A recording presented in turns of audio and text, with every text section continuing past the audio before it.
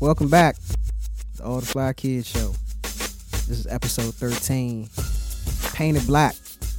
We're calling this episode Painted Black. Today we have an artist, an educator. We have Mr. Charles Jean Pierre. Told you, man, he makes it look easy, man. Oh man, hopefully so I think people could take that as arrogant though. Nah. I mean, depending upon the company that you keep, Yeah. I don't think they would take it as arrogance. Like for me, I'm not someone who's easily impressed. Like I know people who are like, yeah, man, you know, I see you with the such and such car, or like, yeah, he got this or she got that. You know what I mean? Like, do you know what? You ain't never seen money like that, or whatever the case may be. And it's just like, that's not how I view. I don't get excited in that way about like wealth or luxury shit or things like that. I like luxury shit. Yeah. And maybe that's the reason why I don't get excited, because like I really understand it. I won't say that I have a great understanding of how wealth works, but I do understand that what I do understand about it is it works very differently than how I was raised when it came to money. Mm-hmm. You know, but so for you to be like, yeah, you know, I got a studio, or like, you know, or people like I have friends, and I've been in the company of people who have a greater wealth of things than I do, you know, have a greater wealth of experiences than myself. And like, you know, I engage them the same way I engage everybody. Right. You know what I mean? So I wouldn't see that as arrogance. You just saying like, yeah, you know, got to get you over to my studio. You know, it's like, okay, cool. Yeah, I want to come see it. Because that makes me feel good to know. Pour up that, some Jameson. Yeah, and like that I don't know. I might bring some rye bourbon through there. Jameson's cool, but it's not. Well, I got Bullet. It's perfect. There okay. you go. Now we talking. Okay. But it makes me feel good to know, because something that I've always wanted, especially being a person who's like very giving and loving. I want to know like, well, who can I gain from in terms of just like good energy and just like that ambitious energy and things like that. So, as opposed to being impressed by, I'm more embracing and just like, you know, welcoming. Mm-hmm. That's what I like about that. Yeah, you know? Yeah, definitely. So, where do we leave off? Feminism. Yeah. So, do you have a preference of womanism and or feminism? Yeah. In terms of like the terminology. Yeah. And I'm asking you this because I never asked a man about this. Yeah. I'm willing and ready. Did a couple interviews about it already. Feminism in its true form is legit for me, but as you grow and learn, it's more about intersectionality. Mm-hmm. But like, I think feminism is like the basis for and the foundation for that. Mm-hmm. Like certain populations were fighting for equal pay, right? Equal pay, that's big. And certain populations being white women. No coded language, man. No coded language. No dog whistles. Let me say that. There's two things that they're really big on. It's like, you can't police my body, get your laws off my body. And equal pay. Like those are the two big feminist issues, but those were issues that were like really pushed to the forefront by white women, because that was their agenda. But black women, literally, when like no one was getting paid nothing, were getting paid equally zero as black men, right? But they still had to take care of home, right? So it wasn't about necessarily equal pay. It was like, stop killing us, stop beating us, like, pay us, period. You know what I mean? So how did it go from pay us, period, to equal pay? So they and those same women, oftentimes they say, and it's not that cut and dry, but like those same women that wanted to go to work had black nannies at home, which they weren't paying well. You know? Yeah. And so the term intersectionality is more inclusive. Mm-hmm. And then so I just talked about pay, but getting into like our bodies and Black women bodies in general. Mm-hmm. I have this piece called Future Increase. Mm-hmm. And so the way that slavery lived and fed off of itself is that one person couldn't break the chain. Like one white man couldn't wake up one day and say, I'm freeing all my slaves. Mm-hmm. And the reason why that happened was because Black women bodies were willed off to future increases. Their future increases out of their wombs were willed off to grandkids. Mm-hmm. So now you're not just dealing with a father and son, you're dealing with a grandfather, all these uncles, and all these grandkids. Mm-hmm. So if you're trying to, say if a dude's like, nah, I'm letting Roberta free. Yeah. I love her. This my girl. Roberta kids already willed off to this man's second son, third son, or grandkid. Mm-hmm. So you can't let Roberta free. Because Roberta, her future increase, her body is in a will, and we waiting for that. Mm-hmm. So the way they set it up was no genuinely good, God-fearing white man couldn't just get rid of that person. Because he might have got Roberta from his grandfather. Mm-hmm. Not from his father, but from his grandfather. Yeah. So now you got a whole generation. It was multi-generational. Okay. And now they didn't will off Black men's bodies like that. Only the women in their future increase. Yeah. And that shows how valuable Black women were. And I don't think we understand how valuable Black women were. And so when you met me 7 years ago, I didn't understand how valuable Black women were. And there's still many people who don't understand how valuable Black women are. Even many Black women themselves don't understand and recognize their value. How valuable they are. You know, I have conversations with Black women who think this way, unfortunately, to this day. And what I realize is there's nothing I can do to make a change in their mind. It's just something that they have to come into on their own when they're ready to receive and understand that about themselves. You know, so embracing intersectionality, since that's the term that you prefer, embracing that as a straight Black man. You know, have you, say in conversation with homies of yours or whatnot, like, have you gotten any pushback? You know, have they tried to clown you or whatever for just like the way that you think about things now? Yeah. I mean, and we've clowned each other for much less, but everybody that I'm rocking with right now is really reading, thinking, bringing their own experiences. Like, I got a cool set of, Austin, all of them. Like, we rocking. Like, we reading, I love you, brother. We hugging each other. And this is stuff that, like, we just bringing it, just understanding that we got to love each other more. Yeah. Somebody told me Geminis were twins, like twin spirits, but like somebody else told me they're actually, it's the female and the male energy in one, right? So like Kanye West, I think, is a Gemini, Andre 3000, Kendrick, Pac, Biggie, like all these expressive type people. It's like more of a CeeLo, I think, is like in touch with your feminine side, being in touch with it and understanding that's just part of you. The next thing I want to go into is like spirituality, though, and really dig deep.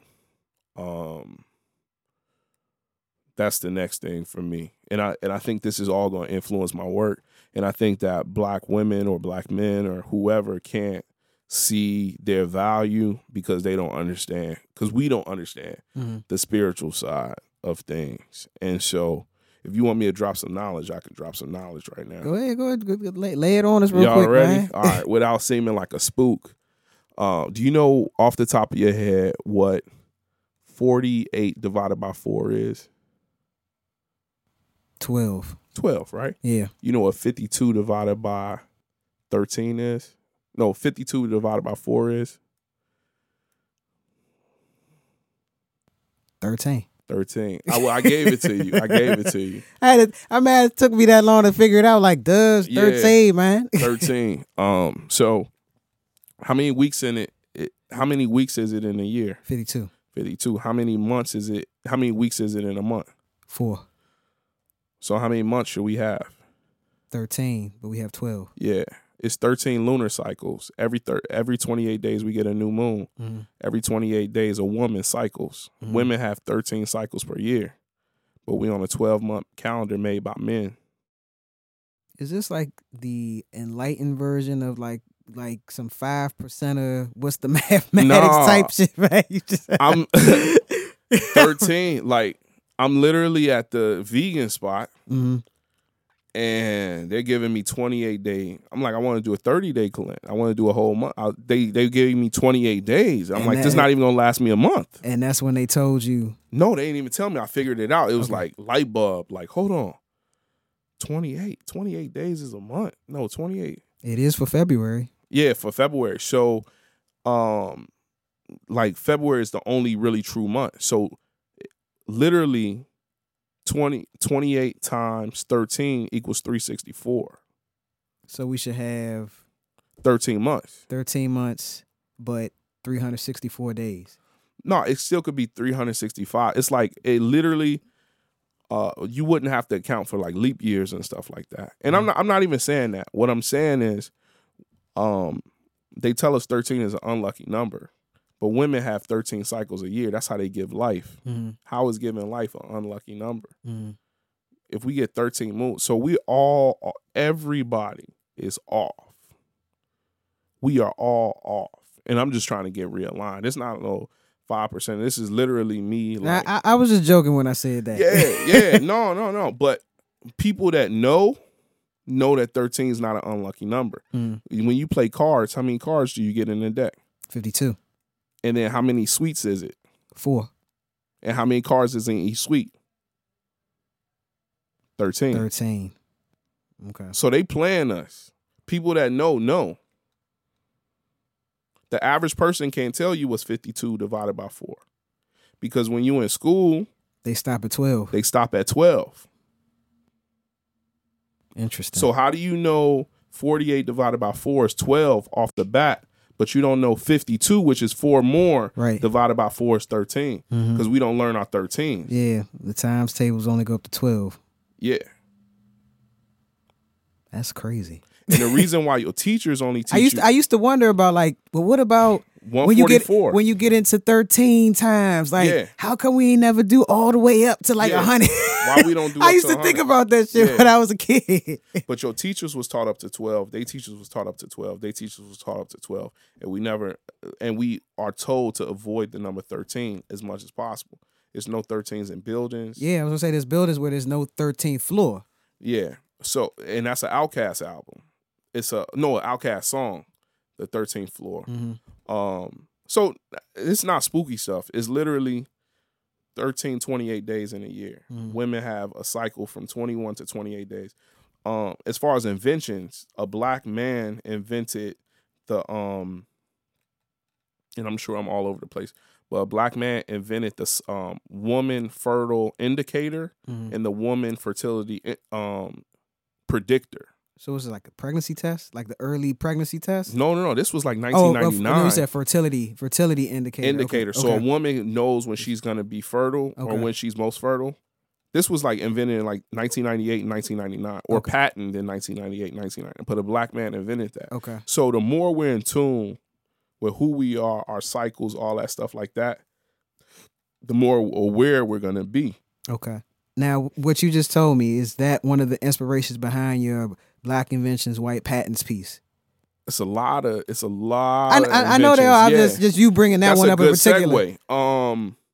Man, are y'all ready to talk about it? I'm ready to talk about it because, let me give y'all some background why I specifically wanted to talk about this, and I'm glad he brought up inventions because I was like, otherwise I'm just going to jump right into it like a train wreck on a turntable. But So some of y'all know, some of y'all don't. I have a now annual photo project called the Most Known Unknown series, where I feature, just like I do on the podcast, local influencers, creatives, entrepreneurs, whoever doing work that is worthy of note. And last year I featured JP, and it was a picture of him sitting in front of a painting and it's entitled "Black Inventions, White Patents." That's what the piece is. And so I put these, the people gonna come get me for saying that it was me who put all these posters up around town, but I put his on the bottom of a lamppost right at the intersection of where the high school used to teach in, Paul Lawrence Dunbar High School, at First and N Street. Cool. He hits me after he finally, because I was like, it's right there, it's right there. I had to like guide him to where it was. He sends me a picture.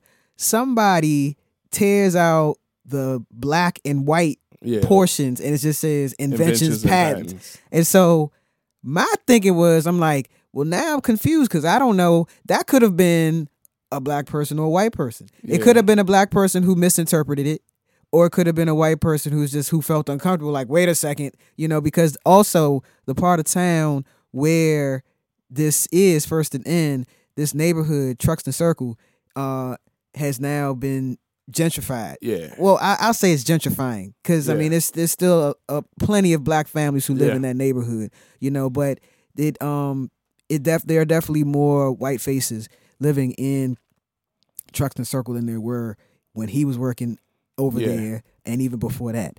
So I was confused because I didn't know who the culprit was. Yeah. But either way, it leaves something to be discussed. There's a opportunity to educate, or just the opportunity to agree to disagree. you know? There's so many law. So that piece was originally accepted into plug the Museum in Science and Industry Black Creativity fair. It's like this big deal in Chicago. It's like a gala. The who's who of Chicago, black folks, uppity folks go.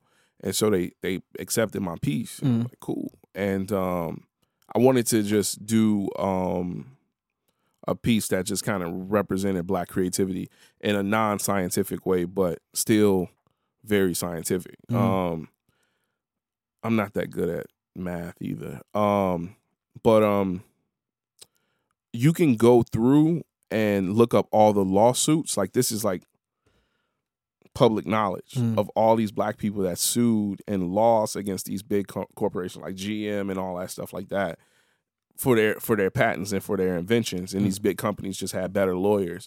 So there's a huge list of inventions that black people have created. The potato chip, like the most popular delicious snack on the planet, was made by a black dude. I didn't know that. The refrigerator, the elevator, the air conditioner, I think the radiator, even to keep you warm, like all of these things that are essential. The light bulb,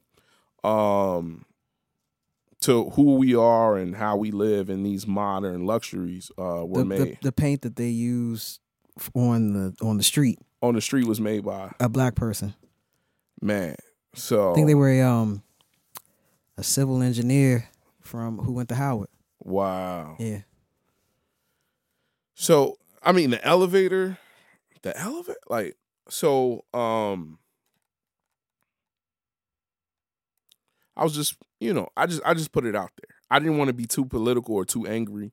And there are some pro-black people or some spooky scientist type people that I think aren't accepted into mainstream society. But I think I'm pretty safe still in my knowledge. And I think understanding kind of women is helping me be more safe, understand my soft side. Like, we're in like One Love Massive Studios right now. Like, I'm really about some like one love type stuff. Like, I love everybody. But I also think it's like real vampires out here too, though. Like, just like energy sucking, blood sucking type people, black and white.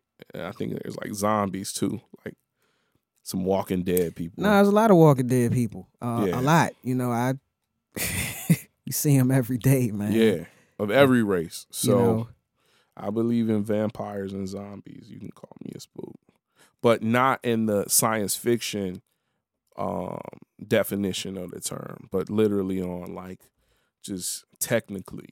I mean, so I had the owner of Calabash Tea, Sunyata Amen, on the show a while back, and we were talking about just like people's addictions to caffeine and alcohol, and how, and she brought up how like people depend upon one to get them moving and another one to bring them down, and it's like almost religious and it's like a ritual. It's ritualistic, you know, like I'm gonna go to my local coffee shop and then I'm gonna go to happy hour. I'm gonna coffee shop, happy hour, and I was just like, yeah, man. Like when I thought about it, I was like, no, that is. And so when you bring up this whole like zombie thing, I'm just like, it is almost like that, you know. I mean, it gets even deeper than that. I mean, no, we got a lot of rituals that are accepted that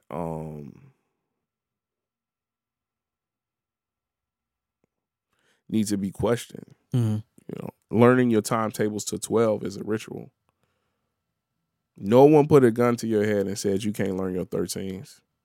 This is true. This is very true. But they told us that memorizing till 12, you'll be good in life. But women get 13 cycles a year, though. That's the most important thing to keep life going. It's 20, like, understanding that, like, when it's a full moon, shit start getting crazy out. But you can't count on the moon no more because we don't know when it's gonna be a full moon.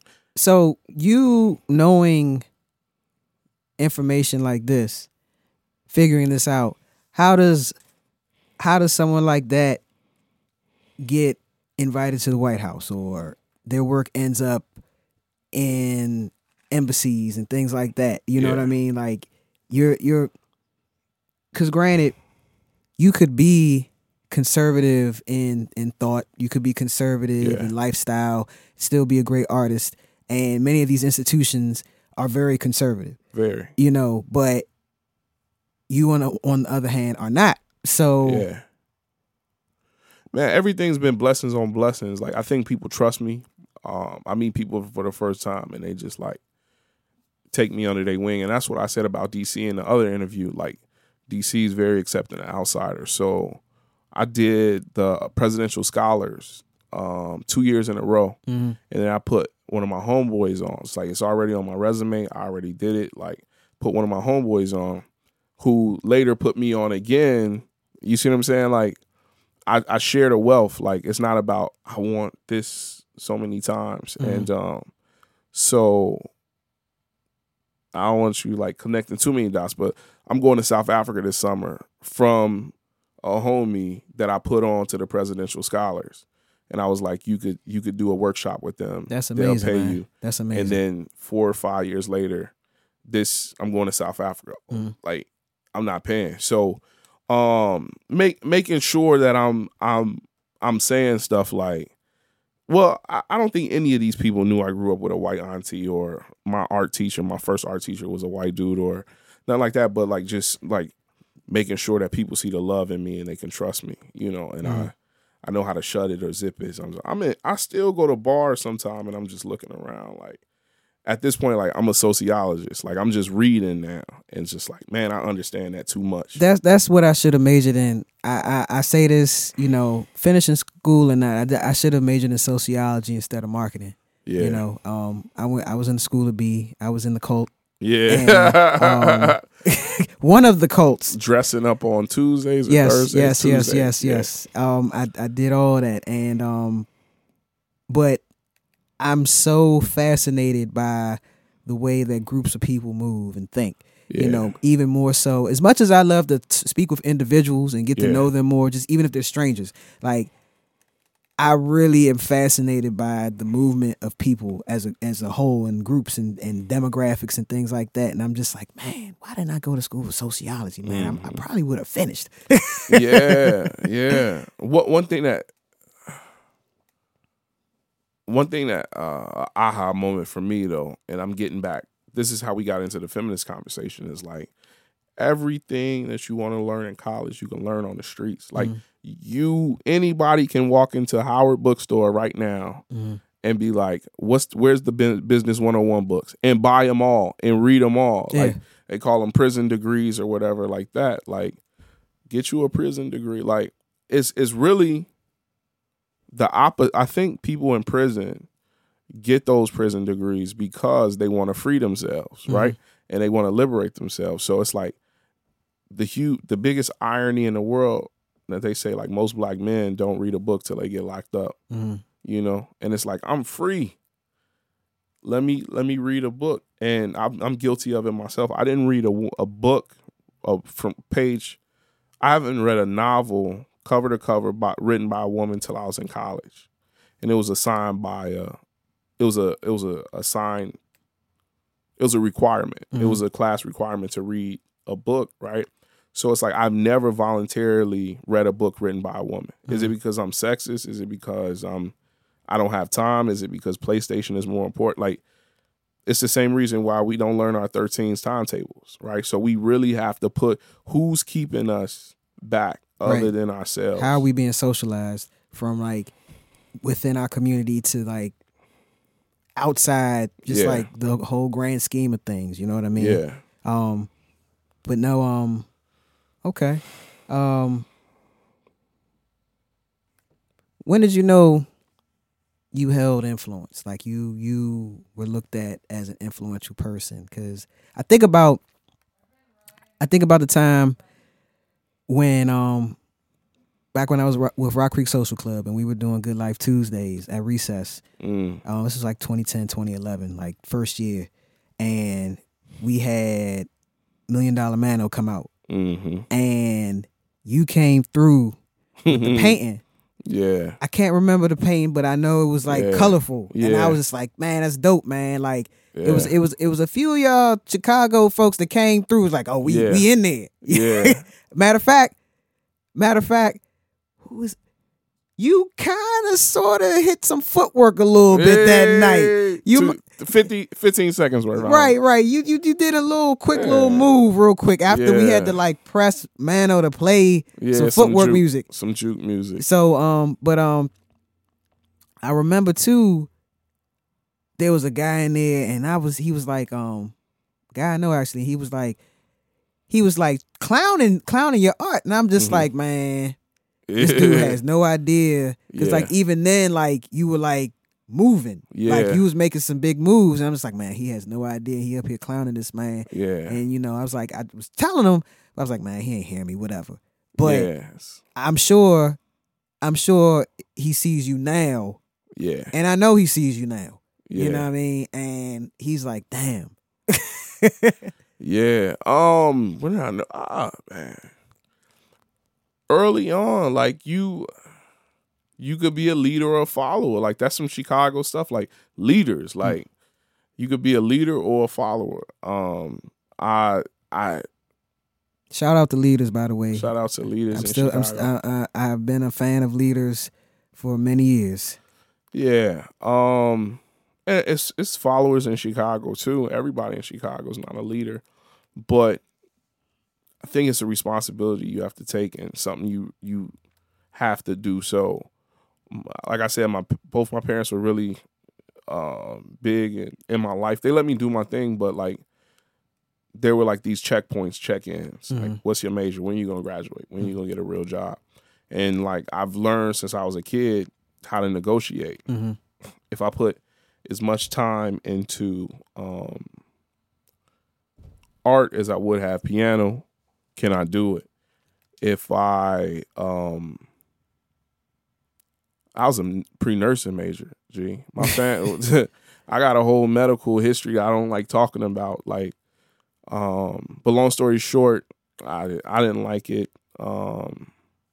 I was in an honors college, though. I always got stuff kind of easy, but that wasn't my life journey. And I was like, if I can make as much as a nurse doing art, can I do it? And this was like a negotiation. Like, I'm in college. And I said, all right, fine. Like, you've been pushing this art thing since you was a kid. But she was just like, get a degree to get a degree in something. You know what I'm saying? And so I got the African Studies degree because I was interested in that and just knowing why black folks are in the position they're in, why we're in the position we're in. Chicago's real pro-black. There's a whole poetry scene in Chicago that I didn't mention. So with a lot of influential people. And but I was a cool kid in high school too, college all the way through. But it was like, it takes money if I can make as much money as an artist, as a nurse being an artist, right? So that's my goal. That's my platform. That's success for me.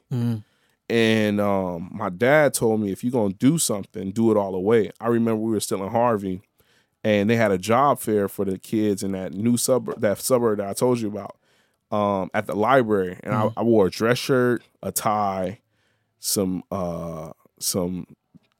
pants, some jeans, and some sneakers. And my dad looked at me. He's like, where you going? I was like, I'm going to a job fair.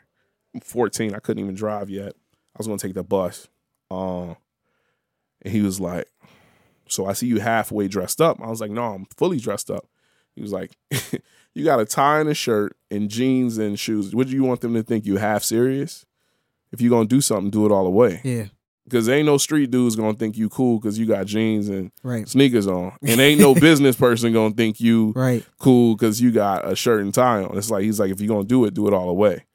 And I ended up didn't even go to the job fair. I started my own business because I didn't want to wear a shirt and tie. And so I started a lawn cutting business. Okay. To make money. And he asked me that too.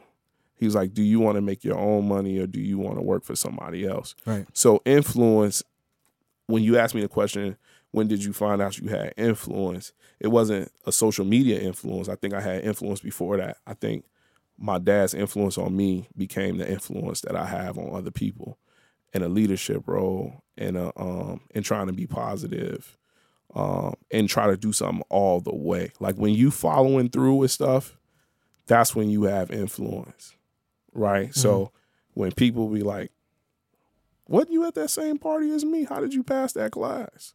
I got influence now because you respect me because I follow through with it. Yeah. Right. So it's been like, sometimes I joke around. I'll be like, nigga, I went to the same Howard as you. They be like, I went to the same Howard as you. Like, I don't want to call people out, but there's people that went to Howard that run stuff at the Verizon Center. Yeah. I went to the same Howard as you, but they don't have them same connections though. And so, but they respect my work. So it's always been, I think it's been a respect about me over my work. Like over the last 8, I think my stuff was hot 8 years ago, but I think it's much better, more thought-provoking, more polished today. And it's because I work on it. Right. As you should. As anybody should. Yeah. I just got a couple more questions for you. So Trump has been talking about cutting cultural programs, cutting funding for cultural programs, privatizing Corporation for Public Broadcasting, all of that. What types of challenges you think will this present to people like yourself and others who work under this umbrella? Like in terms of, I guess, being able to disseminate messages, display your work, have some type of, be able to spark an interest in youth, or just provoke thought, all of that.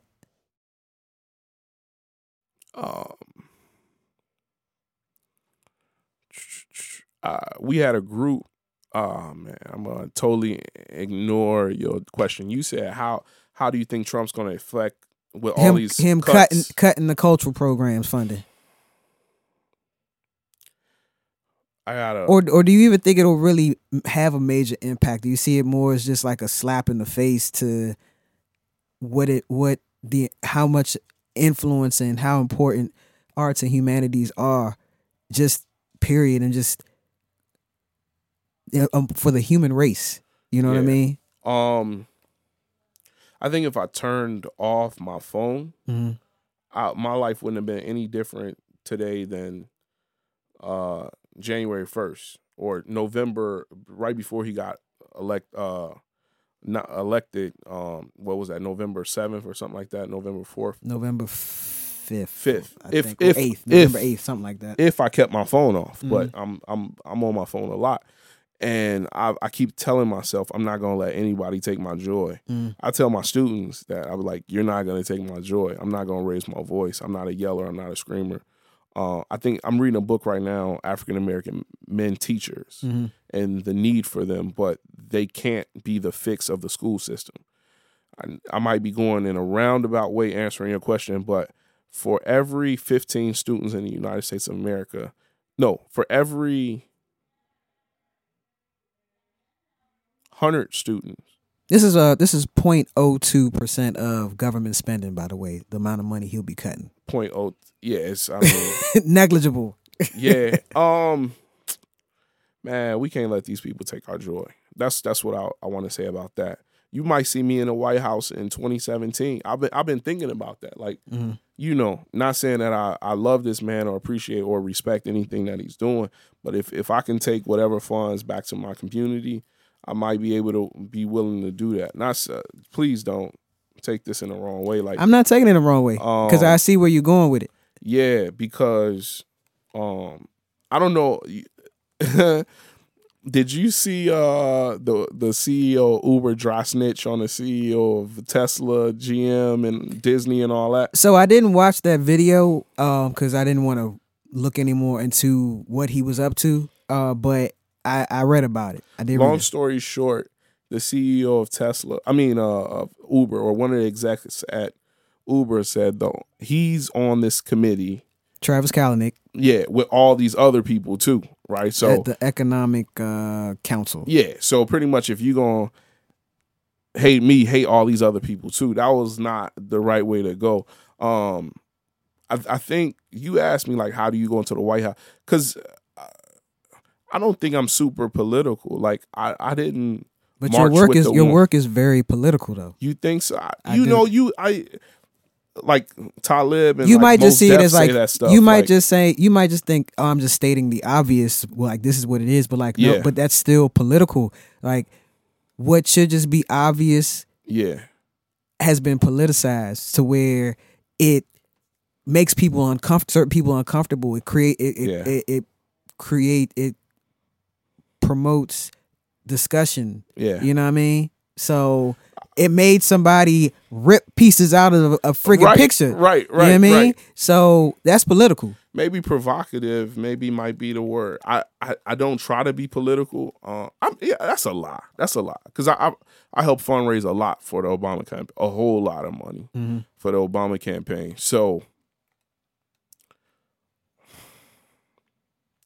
like a real political person to say like all politics are local and like politics are about people and how you can influence people and get people to do what you want them to do. So I want to use whatever influence I have to get people to do positive things. That might have been the logic that Ray Lewis, Kanye, and Omarosa had. But that's what they were using. Even Chrisette Michele, said something to that effect of why she decided to perform at his inauguration. And I see it. I just think the problem is, one,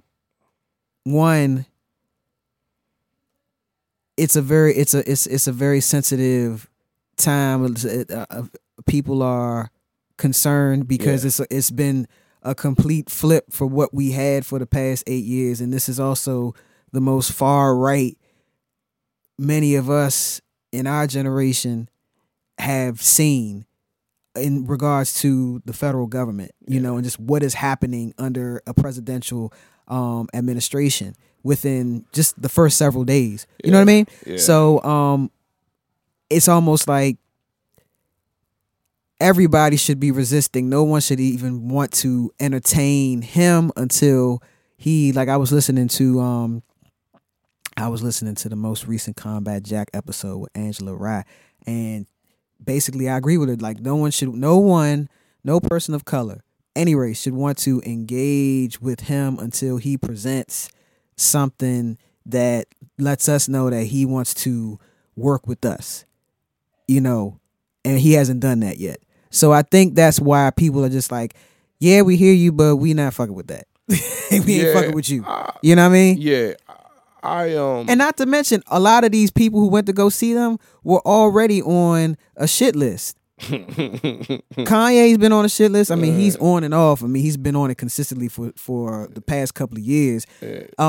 Ray Lewis, Steve Harvey, you know what I mean? All these people. So you got these guys going in there, and it's just like, huh? Then who else? Who else? Just recently, Don King. Oh yeah. Like, and so and nobody takes him seriously. No. So that's what I'm saying. Like, it's not like there was somebody who he's not getting sociologists and economics, economists there's people. He's not getting anybody who has shown any type of logical, reasonable political thought, let alone logical, reasonable thoughts in general. Yeah, my opinion, and I think this is what Kanye was trying to get at, and it took me a while to see where he was trying to get at, because this is the same dude that said, like, I was in London at the Tet Modern when he dropped Black Skinhead and projected it. I was in London at the time, and like being a dude from Chicago, like seeing this artwork, like I was like, this is some art school stuff. But he's a rapper. Like Kanye does a lot of artist stuff as a rapper, and he considers himself a creative. But did you like Black Skinhead? It was hard. What was the name of that album? That album was that was my least favorite. That was a lot of people's least favorite. Yeah, look up the album because I can't think of the name of the album either. Yeezus, yeah. Yes. Black Skinhead. Yeezus. So there's a meme going around with like some Black History Month, Donald Trump and some Black History. And so one of my homeboys, because he sat down with some folks today. Yeah, one of my homeboys like been to my crib, drinking like at my crib. I'm not gonna say no names. Like he getting paper was in the picture, and all we did was laugh on a group chat. You know what I'm saying? Like we can laugh, but at the end of the day, like I feel like I have an inside man. Like if it was a racial war, or like we had to evacuate DC, like I know I could probably be on some type of bus to get out, right? And so like I also come from like a third world country with a dictator. Like that's why my parents left, and like the reason why my uncles was able to go to med school and people was able to make sure they got home safe and stuff like that was because they had political ties and things of that sort. And during different regimes and different times, either my father's family had more ties with my mother's family. And ultimately, when they didn't feel safe, that's when they left, right? And so to a certain extent in D.C., sometimes I feel like I don't feel safe. Like, is there another great migration that's about to happen? My parents had the guts, the courage, and the willingness to go somewhere else to provide a better life for their kids. And I've traveled around the world. Sometimes I get depressed because I'm looking for this magical place where my future wife, my future kids will feel safe. I don't feel like I have to leave DC at this point, and maybe I'm looking too deep into it. You know what I mean? Like, there's places in this world where there's dictators, there's people in power that are literally killing people, taking people out. I think for right now, you're safe in DC. Yeah, I definitely think that you're safe in DC right now, even with, the federal government being in our backyard. I just don't think that. You know what's interesting? I think people that work for the federal government think DC is in the federal government's backyard. They do. They definitely do. Especially if they or a transplant or whatever. Yeah, or don't really spend any time here outside of their work. You know what I mean? Yeah. They do think that. So it is the reverse. You know what I mean? So I gather from all of what you said that you don't think it will have as much of an impact, him cutting this cultural program funding, as people may be making it out to seem. I think it's important, just as everything else is important. What I was saying is I'm not looking too deep into it. Okay. But I'm looking really deep into it at the same time. Okay. I don't want anything to steal my joy. I think that's one of the biggest forms of resistance. That's one of the biggest forms of to keep freedom. living your life. Yeah. And having a smile on my face yeah. as a black man in 2017. That's resistance. Mm-hmm. Sometimes people want like, why are you so happy? Or how do you make this stuff look so easy? And it's like, man, I literally, if you want to know one of the secrets to my madness or whatever, is I don't sleep. And a lot of successful people will tell you they don't sleep. And I'm not that successful. I make as much as a nurse, right? Mm-hmm. I mean, that's still great as a visual artist. Yeah, yeah. That's amazing. For me, it's like I said, like for a creative, for artist, period. I don't care what your medium is. Yeah, but yeah, that's amazing. We were talking about taking compliments and rolling and rocking, and that's the advice I would tell. Set your goal, and then divide that goal by 12 or 13. Right? Yeah. Every 28 days, I got to sell this much art to meet my sales goal, mm-hmm. but I learned that from working at Finish Line. Mm-hmm. You know, like we had daily sales goals, we had weekly sales goals, we had monthly sales goals, and that's what I took into my art. So I think this is a good segue into the final question. So, what are your thoughts on just the recent mainstream appeal and trendiness of art? You know, you see it as good, you see it as bad. Are you indifferent? Like, I think you have to change with the times. Mm-hmm. Yeah, because I was a nerd. I'm still a nerd. I've always been a nerd, and we always necessarily didn't fit in. But artists are nerd. I mean, like regular, everyday people are getting into art. I can't hate. It's like I'm the Chicago dude till I'm in Chicago. Then I'm in Chicago, I'm the Haitian dude, right? Mm-hmm. And then I'm in Haiti, I'm the American dude. Mm-hmm. And then I'm in Canada, I'm the American black dude. And then I'm in Paris, and I'm the Haitian dude. And it's like I'm really trying to learn how to be myself in all aspects and embrace it and understand that. Your original question was what? The trend. The trend. Oh, be yourself. The recent mainstream appeal and trendiness you find when you come with the art world now. You know what I mean? Like, yeah. And I say that because I say be yourself. I've been this dude. The same way I got a snotty nose here, I had a snotty nose when I was a kid in elementary school. That's a very diplomatic response because I want to say that if you're not getting better as time goes on, then what's your motivation? Oh, you talking about not like the regular people like doing art, just based all around, like regular people doing art, as well as people wanting to. They call themselves like, you know, culture because they're going to an art event, this, that, and the third. They might have bought a few pieces, which is great. Yeah, you know, they have. We need them. Keep going. But also. With the mainstreaming of anything comes dilution. Yeah. And is dilution the word? I don't know. Yeah. But it becomes dilution, I think. Because I made sure I didn't say delusion, but dilution. That too. Though. But okay, so but both delusion and dilution with it, and I don't want to say that I'm an art expert. Yeah. However, It's a lot of bad art out I've there. held an appreciation for art for many, many years. And I'm a person, when I was a kid, I hated art. And the only reason why I hated art is because I couldn't draw. But like I wouldn't even I would try to get out of going to art museums. That was my aversion to art. But as I got older, I learned to love it and appreciate it. And I enjoy going to art museums and exhibits and things like that. But nonetheless, I say all that because, like I said, there's a lot of people getting into it who I don't know if they are passionate about it or they just see like this as a hustle solely. Yeah. You know what I mean? Not pairing a passion with the hustle, or there's just no passion or there's no talent there to even cultivate. Yeah. You know, as well as there's people who just want to go to the event because it's something to do, and they're leaning up on the wall and knocking the piece to the side, and you know what I mean, like that's oil.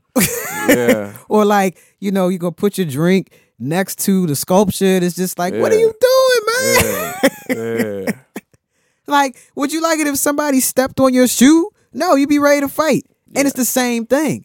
You know what I mean? Like the outfit that you put together, that's you. That's your personal art. This piece right here, this painting, this sculpture, this performance piece that you like are just talking shit about while it's going on. You know what I mean? Like that is the same equivalent. You know what I mean? I try to look at the good and bad and everything. I think the rise in the mainstreaming or the popularity of art came with the rise in the mainstreaming of like social media. So people want to put something interesting up and say they went somewhere interesting. I think that march was a lot about like taking a good selfie last Saturday. The Women's March. Yeah. People might beat me down for saying that, but I've been reading and researching. They won't beat you down because there was a lot of that. I mean, there's been a lot of that in some previous marches that lean left. Yeah, you know what I mean. So it's kind of something to do. Like, definitely, like, just understanding how to change with the time and how to capitalize off of that. Is important, looking at it from a business standpoint. The more, I guess, people you have supporting you, the better. But you can have 100 people pay $1 or one person pay $100. And that's how the art game really works. That one person paying $100. And that was from an old school art head that told me that. We did a 10-month series for free in Adams Morgan with Underdog and some other artists from Howard and DC. Yeah. And that was unconventional. People probably looked down on us like, who is these young cats doing it? But we learned how to throw events. We learned how to make art interesting. We learned a lot from that. So I won't knock somebody else's hustle, but exclusivity is, and I think that's what you're getting at, is a big part of the art world. Because people want to be like, I'm the only one that has this or whatever like that. So did you read the $12 million Stuffed Shark? No. Okay. Add that to your reading list. The $12 million Stuffed Shark. Stuffed Shark. Yeah. Okay. As an artist who is selling work and is eating off of it, I'd like to know what your thoughts are on that book when you're done reading it. Okay. Yeah, exclusivity. Like I said, I like luxury shit. Yeah. I'm not mad at exclusivity, and there might be some people who beat me down for saying that, but I've been pushing exclusivity to a degree. Not that you can't have access to it, but I want you to know what you're getting into before you actually get into it. So I want you to be able to see it and touch it at least once for you to make the decision, like a genuine decision, like, okay, do I really want to rock with this or no? Is this really for me or is it not? You know what I mean? So that you can still be your truest self at the end of it. You know what I mean? So that's my thoughts on that. Yeah, I'm definitely gonna read that book. It's a lot of knowledge out here, man. Yeah. It definitely is. Definitely is. You all right? You all right over there? I'm sweating, right? Yeah. Just in case I said anything crazy, I'm off 2 Tylenol, 3s with codeine. Like, yeah, he came through for me. And I greatly appreciate him for this. He made it through, so I'm not gonna hold him no longer.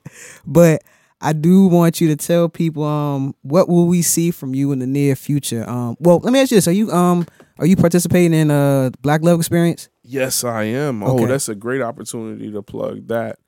I think we definitely need Black love. And that's where that feminist whole show came from. I was pissed when Sandra Bland ended up missing. Mm-hmm. And I was like, man, I've been robbed at gunpoint before. Like, I've been threatened to be killed or whatever by thugs, right? Mm-hmm. These people that we consider thugs, but like a black woman gets hurt at a police station, there's no thugs standing up to defend her. I was like, we as black men are bitches. Like I'll ride for my nigga, but what you doing for the women? Mm-hmm. I'll die for my nigga, but what you doing for the women? Mm-hmm. Like, and then I had to check myself. Like, what have I been doing wrong to women? How can I correct that? And then that led into that story and in that study. So, that's happening. What Black Love Experience is happening Saturday, February 18th. February 18th. I'm helping out Anika with that, and Nubian Human. Shout them out. Anacostia Art Center. Yeah. Go to Anacostia. We need Black love. Doesn't matter what Howard students tell you. Go to Anacostia. People won't bite you. Yeah, they won't bite. Yeah, we need more love, more Black love, less thugs. Or at least thug love. I don't know. Okay. So aside from Black Love Experience, what else will we see from you in the near future?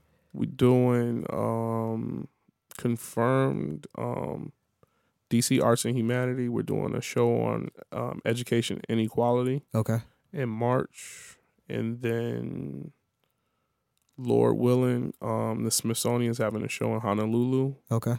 Wow. That's not confirmed. But I'm doing a show with Rush Gallery in Barbados and New York. That's confirmed in March. Okay. And then South Africa in June. Okay. So all right. So the next 6 months are gonna be pretty busy for you. Yeah. Okay. And where can people find you online in real life if you want to be found in real life? I don't want to be found in real life. Charles, I got a little studio gallery at 52 Old Street by appointments. And CJP Gallery on Instagram and CharlesJeanPierre.com if you want to see my work. All right.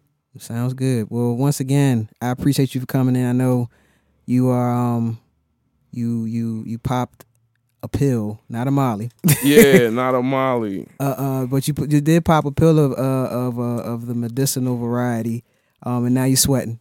Yeah. So pop them on. I don't want to hold you any longer, but I appreciate you for coming on. And we got some more conversations to be had off the record. Yeah, definitely.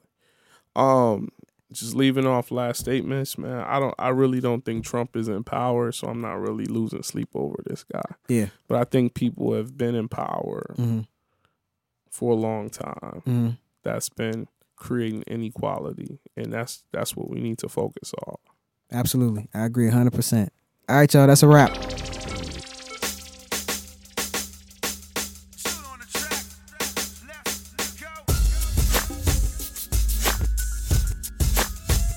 The All the Fly Kids Show is produced and recorded at One Love Magic Studios, located across from historic Howard Theater in Washington, D.C. Engineered by Mike, Mark, and Molly, and produced by Geronimo Nose.